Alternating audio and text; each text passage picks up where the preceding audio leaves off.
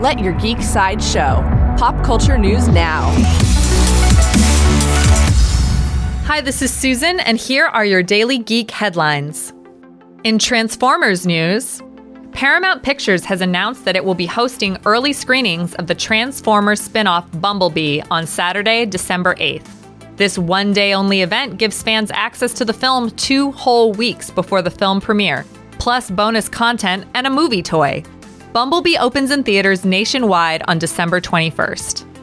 In upcoming movie news, Paramount Animation and Nickelodeon Movies have released a new official trailer for its upcoming film, Wonder Park. The film follows the story of a young girl who designs an imaginary amusement park called Wonderland and then discovers it has come to life in the forest. Wonder Park opens in theaters on March 15th, 2019. In Hulu news, actress Kristen Bell has shared a sneak peek video from the set of Hulu's upcoming Veronica Mars revival. Series creator Rob Thomas also recently posted a cast photo from the first table read for the 8-episode limited series. Hulu will begin streaming all previous episodes of the Veronica Mars series as well as the new series in 2019.